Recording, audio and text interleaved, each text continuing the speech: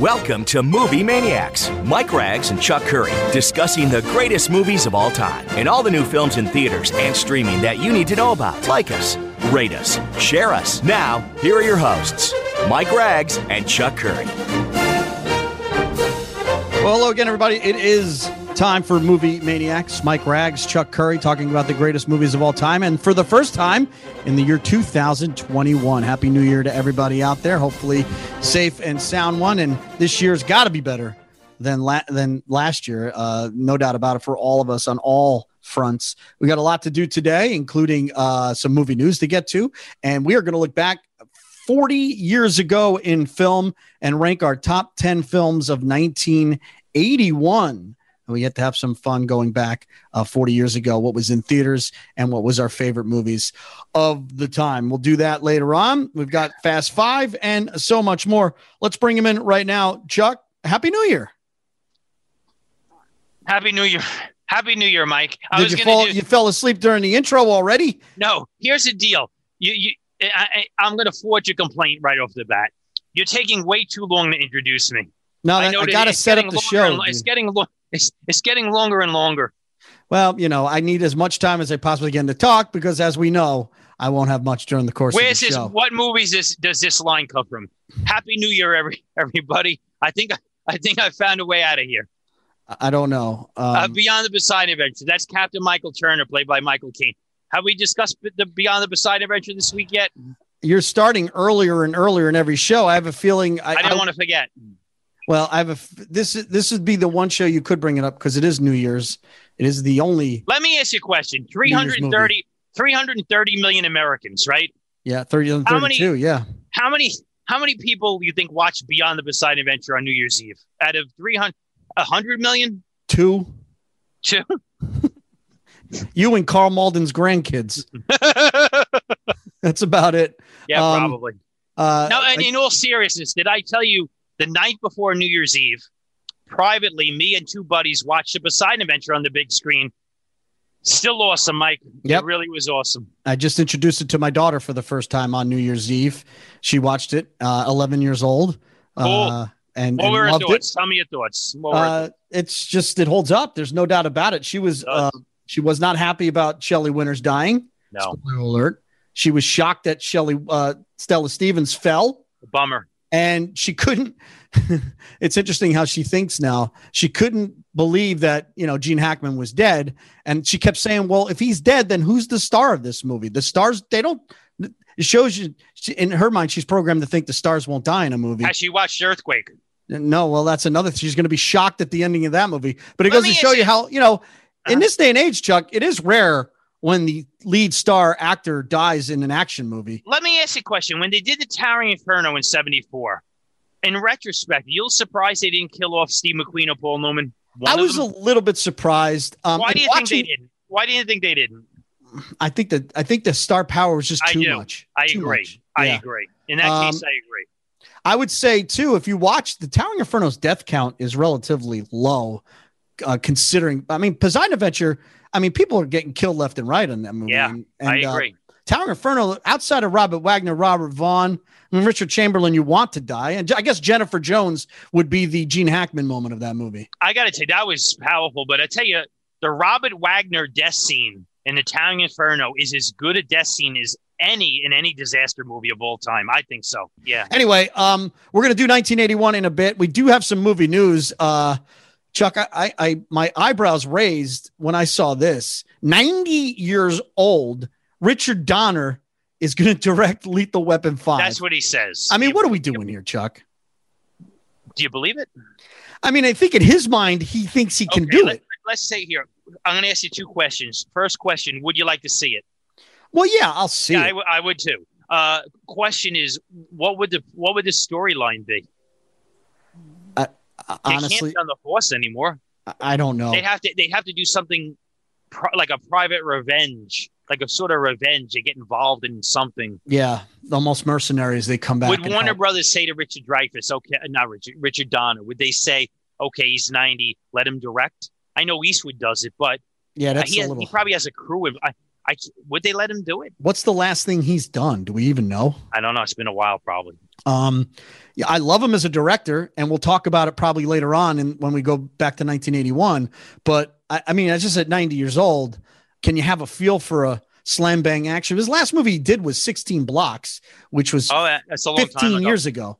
Yeah. So, I don't know. I don't know if we need a Lethal Weapon 5 at this point either, Chuck. No, we don't. I got to tell you, it's interesting because my wife just watched all 4 Lethal Weapon movies with my daughter.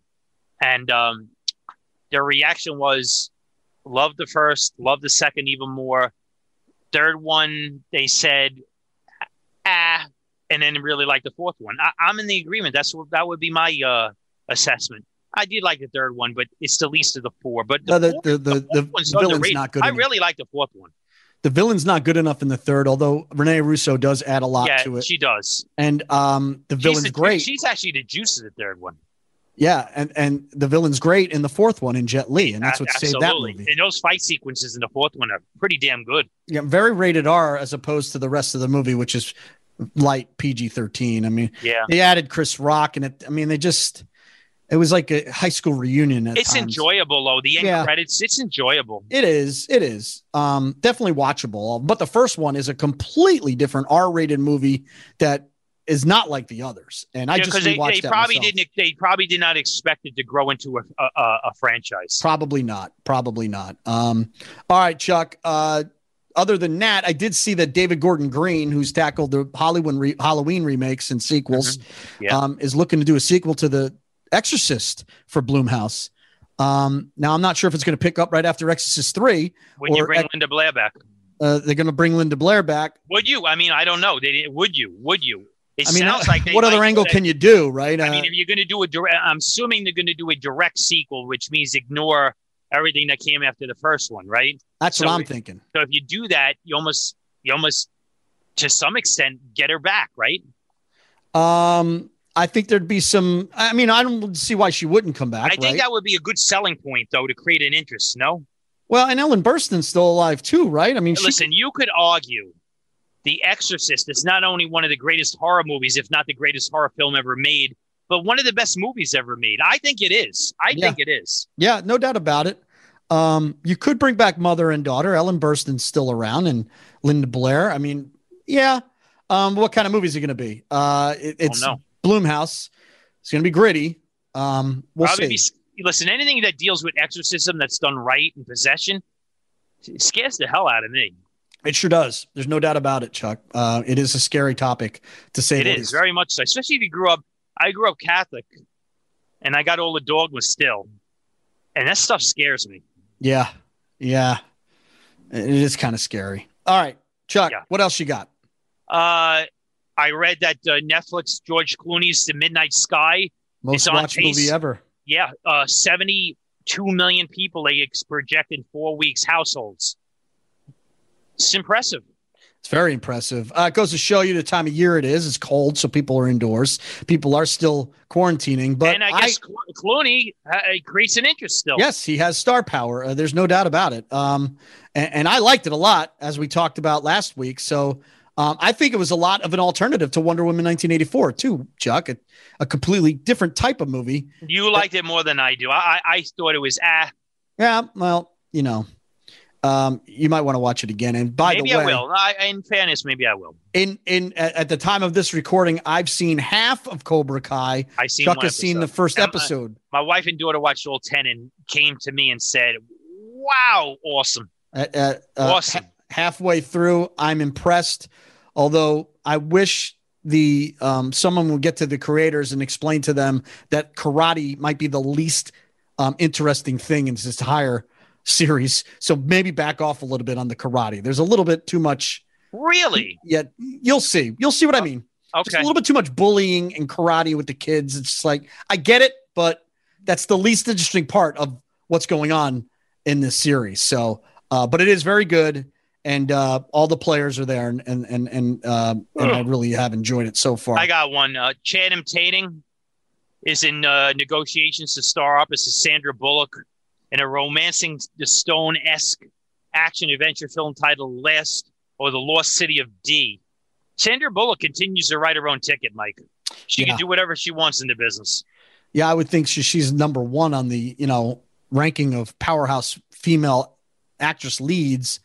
I mean, there's not too many people in her rare air right now.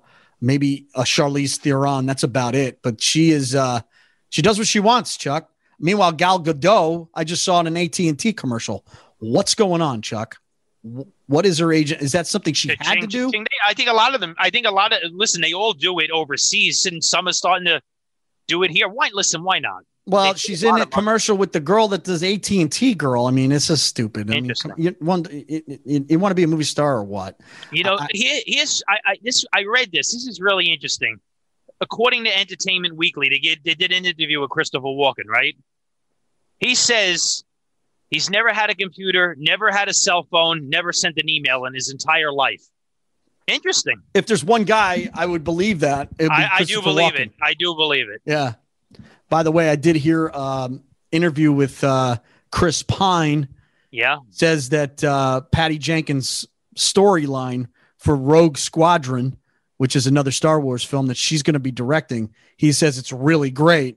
Yeah. Hopefully they hire a new editor to help her out. I was just reading an article. Could her ability to direct that film be hurt or hindered somewhat by the at least the creative failure in a lot of people's opinion of Wonder Woman 1984? I don't think so. Having said that, here's what's interesting. I watched it again,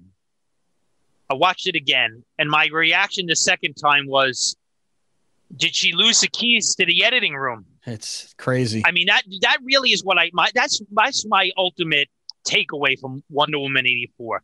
Let's move on to Fast Five, and we'll start with Mel Gibson, who, Lethal Weapon, Martin Riggs, and all that stuff. Mel Gibson, whose most recent movie is a Santa Claus movie, action thriller, straight to streaming if you want to watch it. Believe it or not, he is 65 years old. He starts collecting Social Security today, Chuck. Mel Gibson, I mean, to me, obviously Martin Riggs is what I think of, but Braveheart is got to be his signature role. I agree. I do agree with that. And I got to tell you something about Mel Gibson. His personal demons or whatever you think about him aside, I just admire him in front of the camera, behind the camera. I love watching him act. I got to be honest with you. I just love something about him. He's tremendously compelling to watch. And he's working a lot lately too. He's doing the Bruce Willis route. A little bit too much. He did a movie Force of Nature with Emile Hirsch and Kate Bosworth this year, which is a disaster movie of a disaster movie. I'm actually surprised Emile Hirsch is doing this stuff. Netflix, by the way, just added Into the Wild this week. I like that movie a lot. Movie a lot. Yeah. Great movie. Yeah, and he's got a movie with Naomi Watts and Frank Grillo called Boss Level that's coming up this year by Joe Carnahan, the director. Yeah. But it probably, you look at it, it's not, I mean, it's going to go straight to streaming despite the talent attached to it. And then Lethal Weapon 5, I suppose, could be in the works for him, Chuck. Could be in the works. I wish he was Mad Max in the last one, though, Fury Road. I love that movie. Tom Hardy. I love Tom Hardy in the movie. I'd rather see Mel Gibson. Frank Langella is 82 years old from Bayonne, New Jersey. Frank Langella, I remember first as Dracula way back when. I do too. I remember. I think most recently, Dave, right? He's really good at Dave. I was thinking of Dave. He plays that villain well. That's sort of like that bureaucratic villain type person. He's good in those roles. And he was also very good as Richard Nixon too, and Frost Nixon. He did a real good job. He's a good actor. Real good actor. Always classy, whatever he brings to the table. Cuba Gooding Jr., Chuck. Obviously, we're all going to say, "Show me the money." Cuba is only 52 years old. It's not Snow Dogs. It's not Snow Dogs. Believe it. It's not Radio either. Although Radio was a close second. Let me ask you a question. When he got the role in Jerry Maguire, to me, might be Tom Cruise's best movie. I like it the best. It's Cuba's too, by the way. Okay, now when Cuba got that role, I think and I like the guy. But I think he caught lightning in a bottle. Right. He caught lightning in a bottle. He winds up, holy smoke. guy actually wins an Oscar for that role, right? Yeah.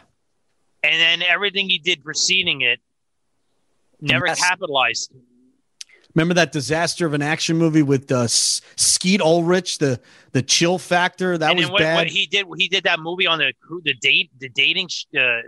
what was that on the cruise ship with the guy from? Oh yeah, SNL? What the heck was the name of that one? Yeah, bad. Yeah, Boat Trip. Boat Trip and Snow Dogs came out the same year. I know people trash on the movie, but I don't know. Michael Bay's Pearl Harbor. He's good in it. I don't mind that movie. I just don't. Yeah, I don't like it at all. The action sequences, I think there's some good stuff in that film. Yeah, just too much. Is pretty good in that movie, though. Too much love story. You don't like love story? Well, not when you're showing Pearl Harbor, a historical event. They tried to do Titanic. I know what he tried to do. It didn't work. I know. He was very good too in Judgment Night, very early in his career. Yeah, and I did like the what was that one movie with Outbreak? He's good in Outbreak too. Opposite of Dustin Hoffman. All right, Chuck, 2 more to go. Yeah. Dabney Coleman is 88 years old. Here's what's interesting at Dabney Coleman. He actually has a part where he's very good at the end of the Towering Inferno. He does. Right? Where he tells McQueen, basically, we have a way to get you up there. We don't have a way to get you out. Yeah. And McQueen ushers one of the great lines in movie history, right? Yeah. Oh, yes. Yep. Yeah. Oh, they'll find some dumb son of a bitch to do it. Yep. Well, Buffalo Bill was a big TV series. Obviously, he's the boss. War Games. He's great in 9 to 5. 9 to 5 is a signature role for him. Yep. 9 to 5 is probably you know what I liked? He popped up on Boardwalk Empire. He looked real old. Yeah. Like 8 years ago. Yeah. I really like that movie Cloak and Dagger with it's a good movie too. Henry Thomas. A very underrated movie. Yeah, I agree with that. And last but not least, and Chuck, I introduced I had my daughter all week, so we were watching a lot of movies that I thought she needed to see, including Independence Day, which she got to see for the first time. And first time. And she enjoyed it. You're in a really nice phase with your daughter here. Yeah, it's, you get to watch these movies again with her. And Robert Loggia it would have been 90. Have you introduced her to Resurrection? No. That's not going to happen. Dawn of the Dead? No. Chuck, let's stay on topic here. Robert Loggia, Independence Day, obviously big. He would have been 90. Yeah. I got to tell you, he is. Listen, Scarface. Yep. I hated what they did with him in Independence Day too. Resurgence, it's bad. I hated what they did with him. Oh my God. It was really bad. And the movie's bad. Him, I think. It's just not good. You know what? I liked him in when he was the mafia guy in that vampire movie. I thought he was really good. Innocent Blood with Anthony LaPaglia back in the day. Listen, Robert Loggia, I always liked in everything he did. Of course, he was the detective in Jagged Edge. He got a Oscar nomination for that, Chuck. And I bet you didn't know this little nugget. Tell me. The movie that Physical Evidence that Burt Reynolds was in was an original draft of a script for the sequel to Jagged Edge. And Burt Reynolds is actually playing the character Sam Ransom that Robert Loggia played in Jagged Edge. They just never, in pre-production, it never got to that next step to do another Jagged Edge movie. So it became a Burt Reynolds vehicle. And that movie is essentially a sequel to Jagged Edge with that character. Okay. I like to throw a little nugget out there every once in a while too, Chuck. And I also think he's very good in Return to Me with Carol Connor, David Duchovny, and Minnie Driver, a very underrated romantic comedy from the early 2000s, Chuck, about a heart donor who falls in love with the donee. I remember that movie, Chuck? I do. Yeah, I like that movie a lot. And I only wish David Duchovny would have made more movies like that. And he might have had a longer lasting movie career. I never understood that, Chuck. David Duchovny, always a fan. He never went to that next threshold after the X-Files. Theories. I know. No theories. You just want to move on. I mean, David Duchovny. I think it's interesting because there's certain actors who are really good on television who don't transcend to features for whatever reason. Right. Tom Selleck, we mentioned, right? Right. This is more than a handful. He's one of them. Yeah, no doubt about it. All right, Chuck, unless you want to talk about Dax Shepard's career, we're going to move on from Fast Five. What about Anthony Hopkins? Didn't he have a birthday this week? He did. He turned 90 earlier in the week, or something like that. 90? He can't be 90. Is he 90? No. He's old. You know what he did? He celebrated sobriety. I don't think he celebrated a birthday. No, he's 83. He turned 83. He celebrated sobriety, though. No, that's because they profiled his birthday. I did a profile on my radio spot. He turned 83. Yeah, a little too early in the week to make our show. You want to say something about Anthony Hopkins? Seriously? I mean, that's a little easy. It's a Silence little easy. of the Lambs. Yeah, I mean, I'd rather talk more about Kate Bosworth, who turns 37 this week. Would you like to talk about her? That's a no. Okay, so we'll move on now. Okay. To 19. He's either not listening, people, or he's just not. No. I was trying to find out. I think Anthony Hopkins has like 137 acting credits. That's what I wanted to state. Oh, is that what you needed? It's a great career. Guy's awesome. Oh, he's unbelievable. Oh, I just wanted to point out one thing about Anthony Hopkins. Why do you think he never played a villain in a Bond movie or a superhero film? He would have been great as a Bond villain, no? They never said, hey, let's get Anthony Hopkins to be a Bond villain? No. Yeah, I mean, they could have. They could have gotten him to play Bond at one point, I guess. Maybe. I don't know about that. Why not? Why couldn't he be James Bond? He would have been a great Bond villain. I don't know why he couldn't be James Bond. Explain why he couldn't be James Bond. I don't see him as James Bond. Why not? I just don't. But Timothy Dalton, you do. I love Timothy Dalton as Bond. You make no sense. I think it's become more and more apparent from our listeners and fan base who is the sane one and who is not the sane one when we talk movies here. Let's move on to 1981, Chuck, which was a pretty good year for movie making. On Golden Pond went nuts at the Academy Awards the next year. I don't know if it's on either one of our lists. Maybe it is, but it was really the resurrection of Henry Fonda and him getting the big award, and then Chariots of Fire as well for the Oscars. And so those were the really two big movies. Chariots of Fire didn't make my list. I don't know about you, but let's talk about our top 10. 1981. I'll start. Now listen. I really want you to listen 10 through 6 and then I'm not don't just gloss over it and then go right into your list. Like, listen to what I have to say, then comment on it so we can have a discussion about my picks. Fair enough. Can we do that? Yes. All right, good. My number 10 and number 9, actually, it's a tie because it stars the same actor. You're cheating. I'm not cheating. One's 10, one's 9. I'm not. Oh, okay. I thought you had two 10s. No. My 1 10 and 1 9 at number 10. I actually love the ensemble cast of Cannonball Run. Think it's a light, funny summer movie. I had a blast at it. My mom and dad had a blast at it. I love that movie. Then a much darker Burt Reynolds movie comes out at the end of the year, and a much better Burt Reynolds movie at number 9, and that's Sharky's Machine. I'm a huge fan of that action cop movie. It's on my list. All right. I knew it would be. I think number 8's on your list as well. American Werewolf in London. Yes. John Landis, great horror movie. Kind of a lesser known horror movie. It's kind of got lost in the shuffle. It has. It really has.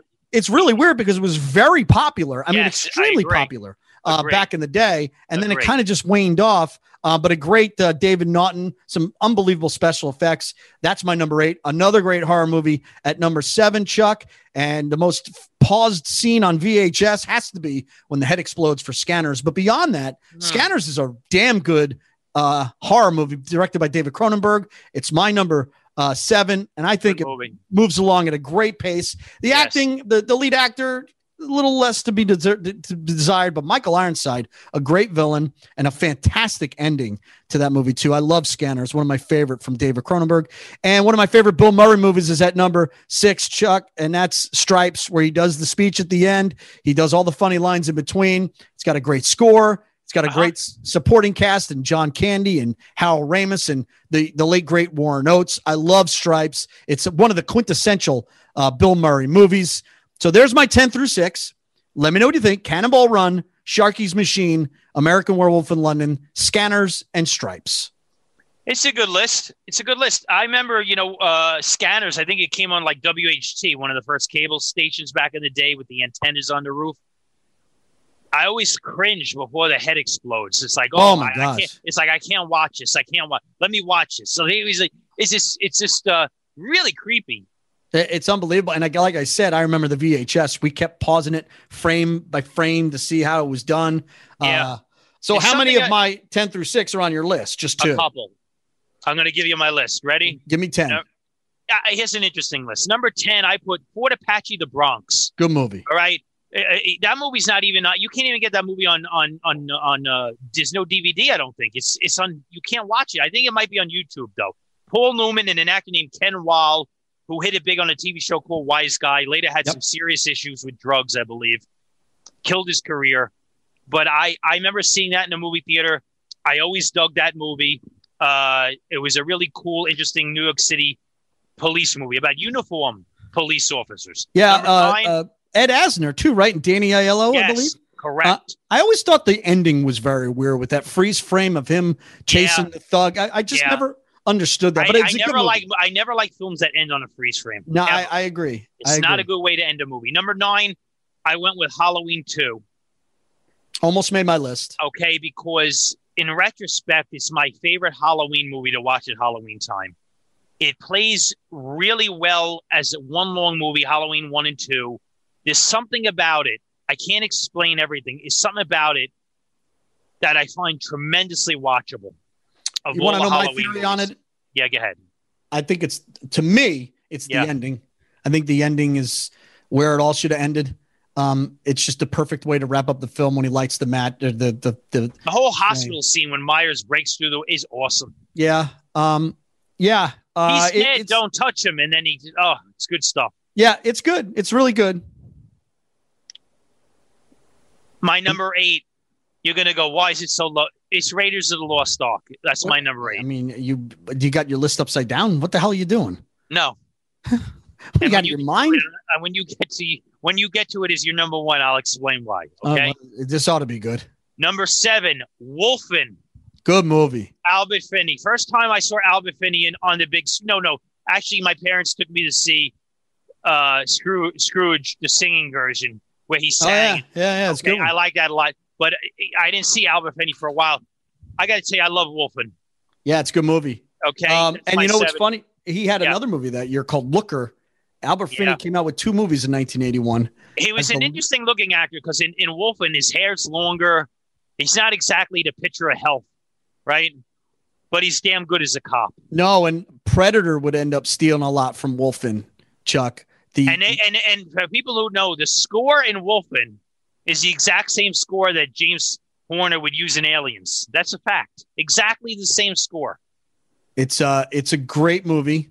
Almost made my list. And if you think about it, Wolfen and American Werewolf in London, and The Howling all came out in 1981. Hey, a lot of really cool horror and a lot of cool horror in 81. Yeah. So number 6 is Sharky's Machine.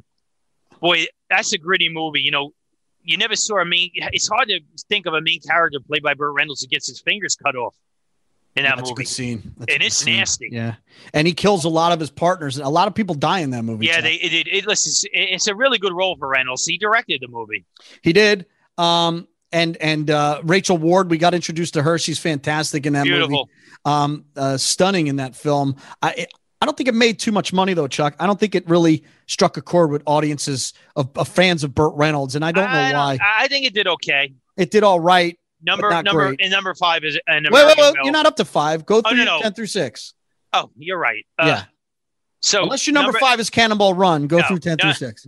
Number 10, Fort Apache, The Bronx. Number 9, Halloween 2. Number 8, Raiders of the Lost Ark. Number 7, Wolfen. Number 6, Sharky's Machine. You're right. I'm jumping the gun here. Well, Chuck, before we go any farther, you did bring up a great point. We seem to be in the heyday of horror movies and getting released in theaters, like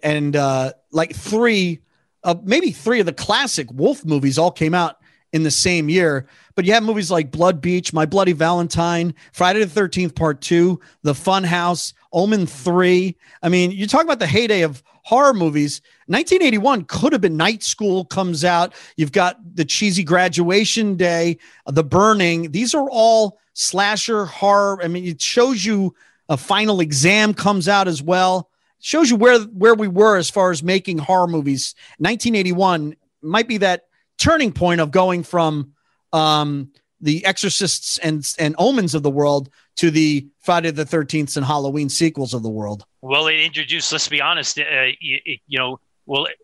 the 13th was really the first forte into slasher, and then it really snowballed. Yeah, it was the introduction of Jason Voorhees. Halloween 2 is a slasher movie. Halloween 1 is not. Yep. Right. And then movies like Hell Night would come out later in the year as well. I remember you bring back a lot of fond memories. Yeah, and I know it's not really a slasher movie, but The Evil Dead debuts. Yeah, can I tell a story real quick? Of course, this is what this show's about. Back in this time period, you didn't have YouTube, right? And you didn't have mass media to bombard us with trailer after trailer. And a lot of the way we knew movies were coming out, we sat in a movie theater and watched a trailer for the first time. And a lot of it was horror. And it was like, wow, I want to see that. Yeah. That looks cool. And we're in that phase because one of my movies in my top 5 is a movie that was stuck in that, like, there's that inventive period where directors didn't have the budget to do really what they wanted. So they had to rely on like some cool sets or imagination to try to do things now where they just use computers and CGI. And I liked it back better in the 80s because I liked the use of scale models. Yep. Awesome. And hand-built sets were awesome, and non-computer generated stuff was amazing. I miss that time. I really do. No doubt about it. And Maniac came out in 1981 as well. I remember that movie. Dead and Buried came out in 1981. We're talking about a lot of really here's what's interesting. I want to a movie like Maniac, right? Where people would go, like, I heard about Maniac. I want to see Maniac. And somebody's, I saw Maniac. Oh my goodness. And then you're like, you sort of dared yourself. You want to walk into a movie theater to watch this stuff, right? Yeah. And it's just a different period of time. Remember Wings Hauser? Remember that guy? Yeah. Okay, when he did, like, you saw one of his movies, like, you knew you were in for some violence or something definitely. So there were a lot of great horror, not great horror movies, but definitely genre horror movies that stood out from 1981. If you're a fan of that slasher early 80s, 81 might be the heyday of all that. Let's get to our top 5 now, Chuck, from 1981. And I'll start at my number 5. And it's almost it's as gritty as those movies from the early 80s, but it's actually a very good film. And it might be Stallone's best early film outside of Rocky and First Blood. And that's Nighthawks, as he plays Deke Da Silva. Always Stallone with the great names. Deke Da Silva trying to hunt down a terrorist. With a lot less body weight. A lot less body weight, but a beard, no less. Interesting look. And a great partner in Billy D. Williams. Yeah. But a really good storyline that plays well now as opposed to then, with a terrorist coming into New York City and threatening the city and threatening his ex-wife. Here's a trivia question. Who has a bit part in the beginning as a jewelry store clerk? That would be Catherine Mary Stewart. Yes, of course. Catherine Mary Stewart. Who looked beautiful in the movie. She did. But Chuck, this movie works on all levels: as an action movie, as a buddy cop movie, as a Stallone movie, and as just a good old fashioned thriller. Yeah, it was a thriller. It's a really good film. Great ending too, with a surprise twist that I'm not sure too many people saw coming. And it's really Stallone being less like Rocky or Rambo. He's actually playing a decent part here, Chuck, and a really good chase scene halfway through the movie on foot in New York City, in the gritty New York City back in the day, early 80s. Yeah. And not much can be said about the performance that Rutger Hauer gives, but it's brilliant. He's a very good villain, and he shows it off here in Nighthawks. So Nighthawks is my number 5, Chuck. A very good New York City action film from the early 80s. Yeah, I like it. I remember seeing it in the theater. It's not on my top 10. It was right outside it, but it's a very solid pick. My number 5 is It's an American Werewolf in London. They don't make horror films this inventive anymore. Hell no. It sort of like mixes genres to a point. It's a comedy too. Yep. Yeah. Yes. It's a comedy. It has a really interesting cast. It's very well directed by John Landis, and it certainly has a legacy. But I think it was more popular back in its time period than it is now. Yeah, it seemed like it. And I don't know why. The special effects are fantastic. The ending's really good. David Naughton. Maybe it's a little too creative, a little too smart for today's audiences to catch on. I guess so. I mean, let's face it, too. The last 15 minutes play out in a porn movie theater. That's hard to keep showing. Maybe. I mean, that's hard to put up on. Hey, kids, let's watch this movie. I remember my daughter said she introduced it to her kids. I'm like, what'd you do about the last 15 minutes of the film? She's like, well. I'm like, well, I think part of that's a little tricky, and Landis is playing a little joke on us all there. But Chuck, the transformation scene is as good as anything you'll ever see CGI. And guess what, people? It wasn't CGI. It was great movie making. And unfortunately, movie makers now cheat. They don't want to go through the expense of doing real special effects, Chuck. Instead, it'd be all digital, and we would get, what we got in Wonder Woman 84. But this is even the opening of Wonder Woman 84 in the stadium, you could see it's so glaring CGI. It's not even that well done. No, it's bad. But this is very well done. Yeah. Okay. And kudos to David Naughton too. I mean, this guy's not a big movie star. No, he did a good job though. He did a very good job in this film. And then he would later have the hit single "Making It," which I know you had a 45 of back in the day, and you would dance. And then I threw it out the window. I don't know. I think you might have been doing a little disco. I used it as a frisbee.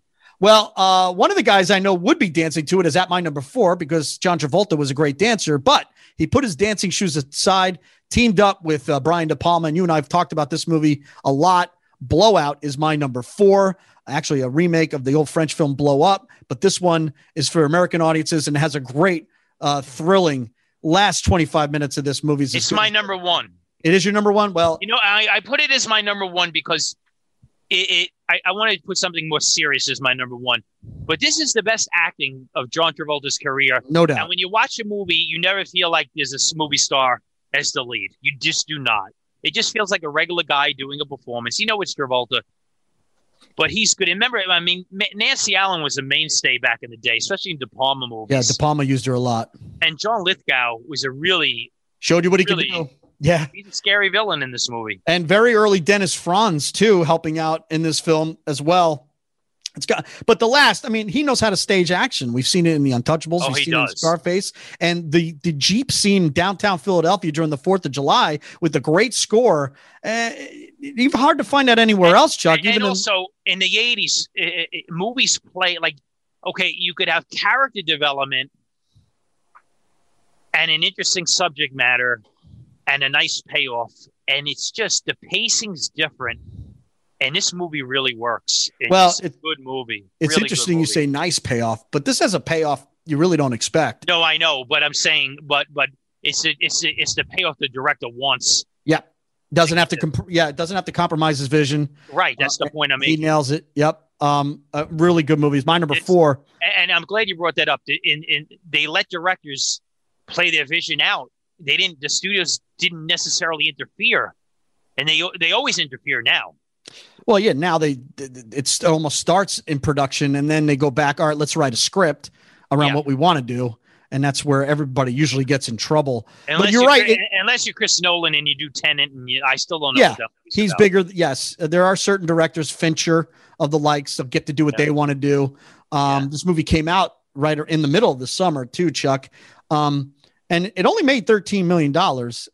I remember it being somewhat of a disappointment. I remember seeing it in the theater, though. Yeah, I do too. And you nailed it too. It was really before Travolta. I mean, yes, he had Saturday Night Fever and Grease, but it was really it was like, all right, this guy's going to do other things besides sing and dance. You let him act. Yeah. He did a good job. Yeah, he did a very good job. He's a really good character. All right, that's my number 4. What's your number 4? My number 4 is Escape from New York. My number 3. All right. Let's expand. It's interesting. I just added to the menu of movies we're watching at my smoothie bar because I added HBO Max.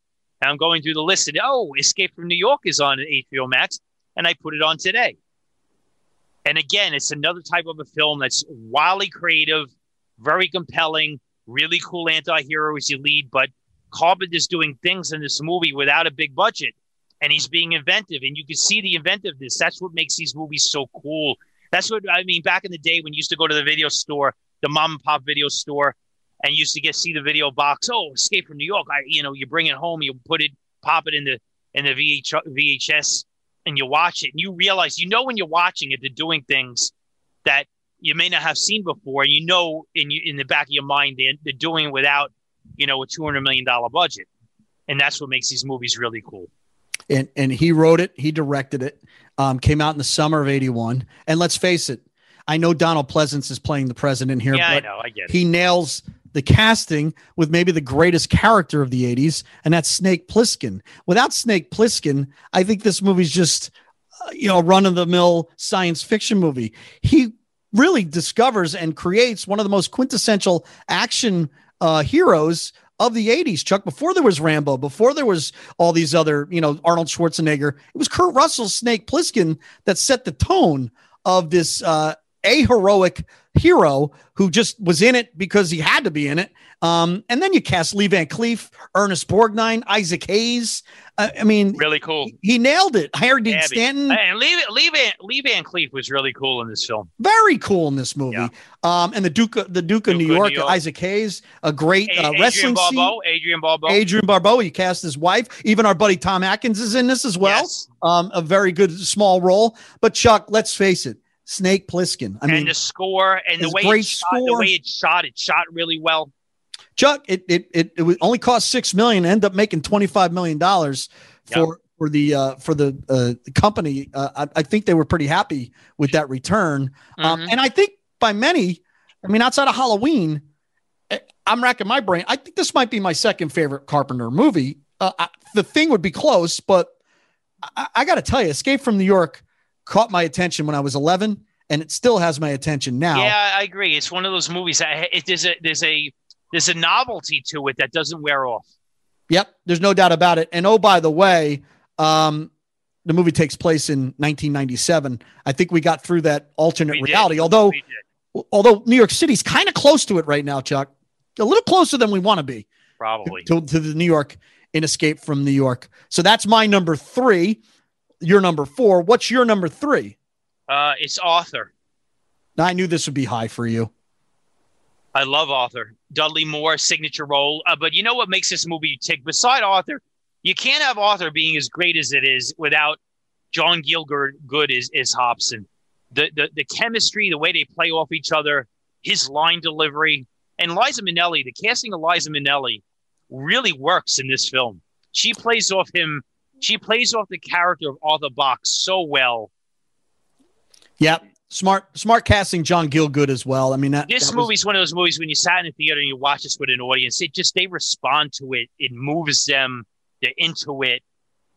The sequel, not so much, because alcoholism wasn't funny when they did the sequel. It's weird how times things can change on a dime. But Arthur's a comedy, high concept, perfect casting, great execution, and it works really well. A great summer comedy. It made $95 million. It worked on every level. It really stamped him as a movie star in the United States. He had 10. He had the role in 10 and Foul Play. But this was the movie that was like, all right, we all know who Dudley Moore is. We'll go see a Dudley Moore movie because he's in it, and it's all because of his great performance in Arthur. Might have gotten a little typecast, Chuck, but I always liked Dudley Moore no matter what he was in. But a lot of people had a hard time seeing him anything other than Arthur. But he definitely had a lot of layers and a lot of different good film roles. Arthur didn't make my list. Probably because No, it didn't make my list. Who's my new partner next week? Well, I found Cannonball Run funnier. Sorry. Yeah. This is an inside joke. Calling Steve Trulio. Well, if he's listening right now, he would tell you that movie is flat. It wasn't Scope. And then that would be the end of his analysis of the movie. Me and Mike are having a good laugh with that. All right, Chuck, let's talk Scope. And I have a feeling my number 2 is the same thing as your number 2 because it's the number 2 of Superman. And that's Superman 2. It is. The half Richard Donner directed Superman movie. But this really just adds a lot of things that the first one didn't have, and that's action. It adds a heck of a lot more action. First one's more of the origin story. And also it has a really good storyline. Really good storyline and great villains. All due respect to Gene Hackman and Lex Luthor. It's great, but he's really not much Lex Luthor can do against Superman. But there is something Terrence Stamp can do, and that great trio. Chuck, this movie just plays on so many great levels, including a romantic comedy as well. It has a lot of good sweet scenes between the two of them in Niagara Falls. Just think about what Superman would be like if he just wanted to be a regular guy, which is really... and I think it's a perfect sequel to Superman the movie. I agree. It's a perfect story to tell. It has a great payoff. The end scene in the diner. Oh, when he goes back to that diner, it's better than anything in the first two movies. Oh, it's awesome. Yep. It has the president too, as E.G. Marshall. That's a great scene when he returns the flag. And the scene when Superman comes back to Metropolis and you see the newspaper, right? Because he's flying and the wind blowing, and then he gets to the window in the high rise, and Lex Luthor has that awesome great Gene Hackman line. Oh, it's just office. What does he say? Oh, Superman, thank God. I mean, get him. Yeah. It's great. It's just great stuff. That was a big audience. That was such a big audience pleasing film. Here's the thing. I understand Donner directed the original and a lot of the sequel, and they bring in Richard Lester. Whatever happened here, Richard Lester, his tone works for Superman 2. Now, I understand Superman, the Donner cut is not complete. It's not complete, right? All right. But judging Richard Donner's cut of Superman 2, just as it is on the DVD, Blu-ray, whatever, it's not nearly the film of Richard Lester's Superman 2. It's too serious. They take out the Niagara Falls scene, which is a mistake. Yeah. I love Richard Lester's Superman 2. It's a perfect superhero movie. It's a great sequel. I love everything about it. The tone, the emotion, Superman losing his powers, getting them back, the diner. It's just awesome. Well, and we'd be remiss if we didn't bring up Terrence Stamp as General Zod. Great. Who is really fantastic. And he's not over the top at all. It's a great character. I agree. Out for revenge. Really good stuff, Chuck. And we talked last week how, Wonder Woman 84 went off the rails. Now this series would go off the rails quite quickly after Superman 2 because the producers, Salkheim and whatever his name is, they didn't know what to do, Chuck. So they brought in Richard Pryor, and then they could never recover. Well, I think that was Richard. See, the Richard Pryor thing is what they call massive studio interference. Pryor's hot at the time. Warner Brothers has control of him. And they obviously said, hey, we got Superman popular, but we got Richard Pryor. So let's make a Richard Pryor movie and then merge it with Superman. And the result is, why did you do that? What I don't understand is, Chuck, why didn't Christopher Reeve and Superman just fly backwards again and reverse time to before the Zod got? I mean, he could get out of every trouble if he just fixed the rotation of the Earth. I mean, why didn't he just do that? I don't understand. But, we'd be also remiss if we didn't bring up Christopher Reeve and the quintessential Superman. He really hones in on his role here as Clark Kent more than anything else too, Chuck, in Superman 2. And Christopher Reeve, who's deeply, deeply missed. And that movie lives on forever. Superman 1 and 2 completely hold up, in my opinion. Absolutely. Yeah. Much like Halloween 1 and 2 plays as one long movie, so do these two movies. Oh, I agree. You could watch this in one sitting and really get a great origin because story. In the beginning of Superman, the movie, they set up those villains. Yes, they do. They set them up. Exactly what they were doing, yep. Which is really cool and very interesting. All right, Chuck, you hinted to my number one, and we know what your number one is. And I want to debate you on this a little. Go ahead. Well, to me, Raiders of the Lost Ark is the best movie of 1981. Okay. And not only do most people agree with me, it made $212 million. I know they do. Box office. It was nominated for Best Picture. It was hugely popular. It made one of the, outside of Snake Plissken, maybe the definitive hero. I got one. Go ahead. You speak, and then I got one question. This movie is perfect because it intertwines a great storyline with nonstop action left. Okay, no, that's my question. Can I speak? You want me to analyze this movie? Yeah. First of all, it's on your list. So don't start critiquing one of the great movies of all time, let alone the 80s. I have one critique. Because you're nitpicking whatever it is. No, I have one critique. You're nitpicking. It was sold as nonstop action. You just said it's a nonstop action movie. Yeah. You know that's not true. I think there's nonstop action in this movie. It moves that's at not a quick true. pace entirely. It's not true. I disagree. I don't agree. See, all right. So Temple of Doom, is that nonstop? Much more than Raiders. Okay. Much more than Raiders. Okay, so listen, Raiders sets up a great character, iconic character. It has some great action set pieces. The scene when Indiana Jones pulls out the gun and shoots that guy, awesome. Yeah. Okay. Great performance by Harrison Ford. Anybody that can outshine Han Solo with a new character, it's Harrison Ford, and he does. It has a lot of awesome stuff in it. That's why it's in my top 10. Having said that, it is not, and I screened this, and it's amazing how when I did a revival the first time, sold out. People love it. They revere it. I get it. But it is not a nonstop action movie. It has a lot of talkiness in it. Well, because it has a good backstory to it. It actually has a great storyline to it, opposed to the other less intriguing storylines to the Indiana Jones series. This one has the best story. Okay, so when you tell your daughter, hey, she's seen it. She's loved it. She loves it. Okay. Yeah, she loves it. She likes the second one as well. All right. Would you give it like $10? Say that, or what's the story? So I have to pay someone to like Raiders of the Lost Ark now, based on Chuck's analysis that he was bored sometimes. No, because there's not enough action in it. It's not in that, but it is not. So you need it to be more like an Avengers movie, like more CGI, more things blowing up. That's what you need. I get it. But it does for me. It bogs down a little in talkiness. It does not. It does not. It just has a very good storyline to it. Okay. Very good villains in it as well. 3 of them, as a matter of fact. And it's just got Harrison Ford. And it's got Karen Allen, who is fantastic. And I just watched Scrooged again at Christmas time, and I got to tell you, she's a big reason that movie works. Well, she's a very appealing person. She's appealing in that, Animal House, Starman, The Wanderers, and this film. There's a perfect film to me, Chuck. I remember 11 years old thinking, Starman, why can't every movie Starman?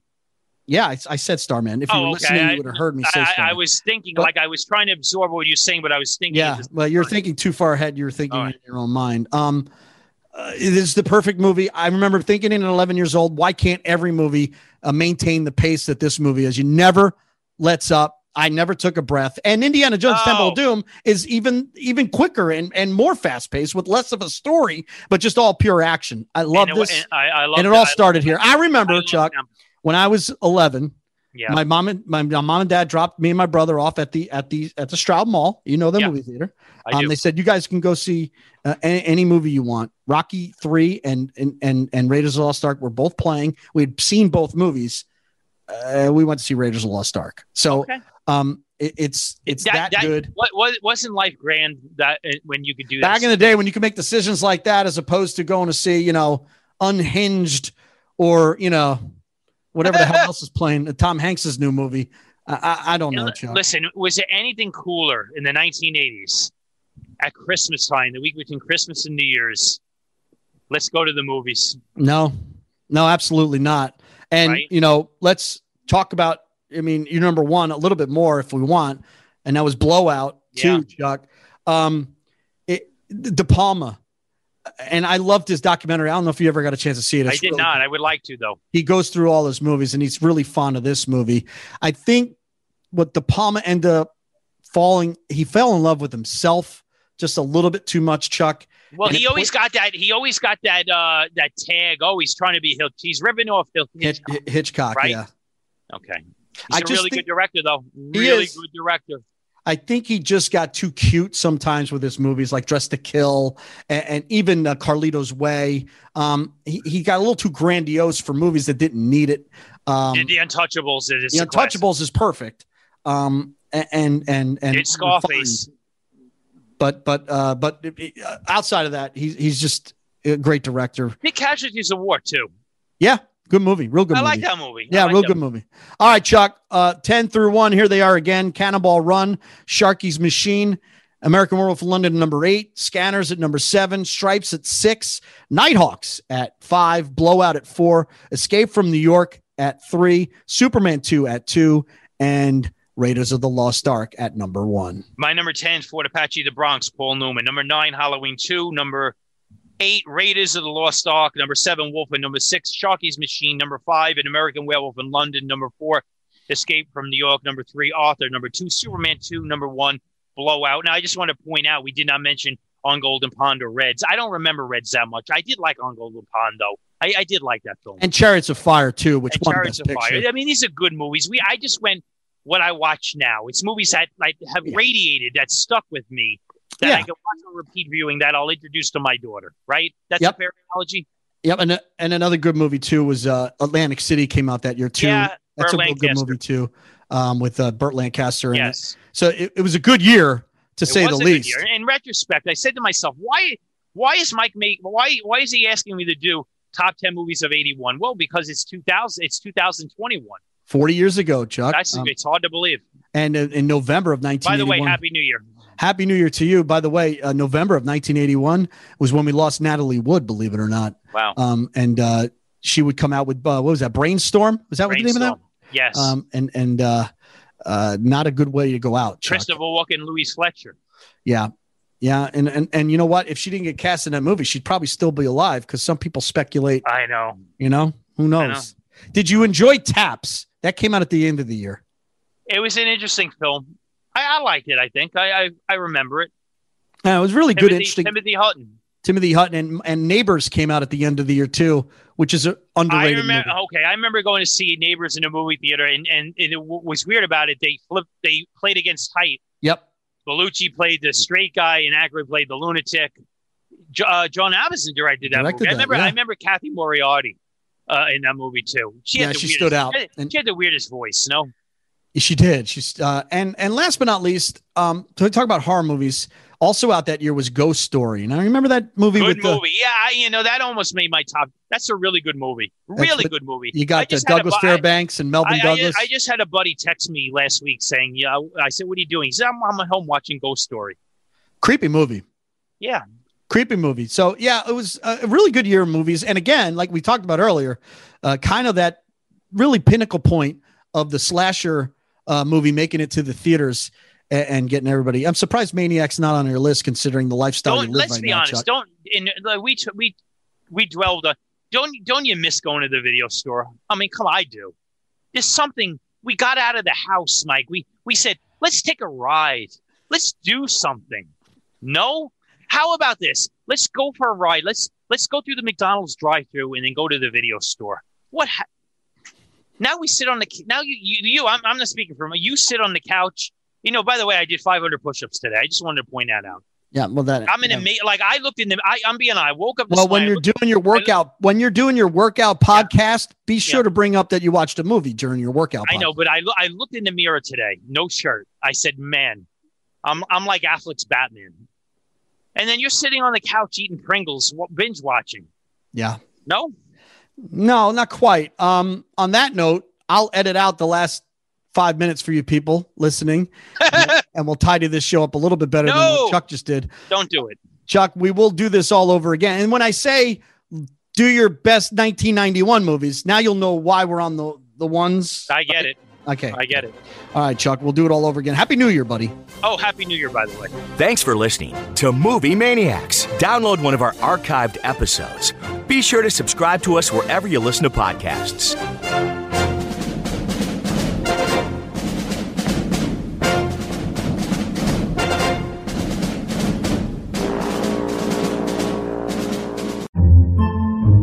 Podcasts by Federated Media. Podcasts by Federated Media.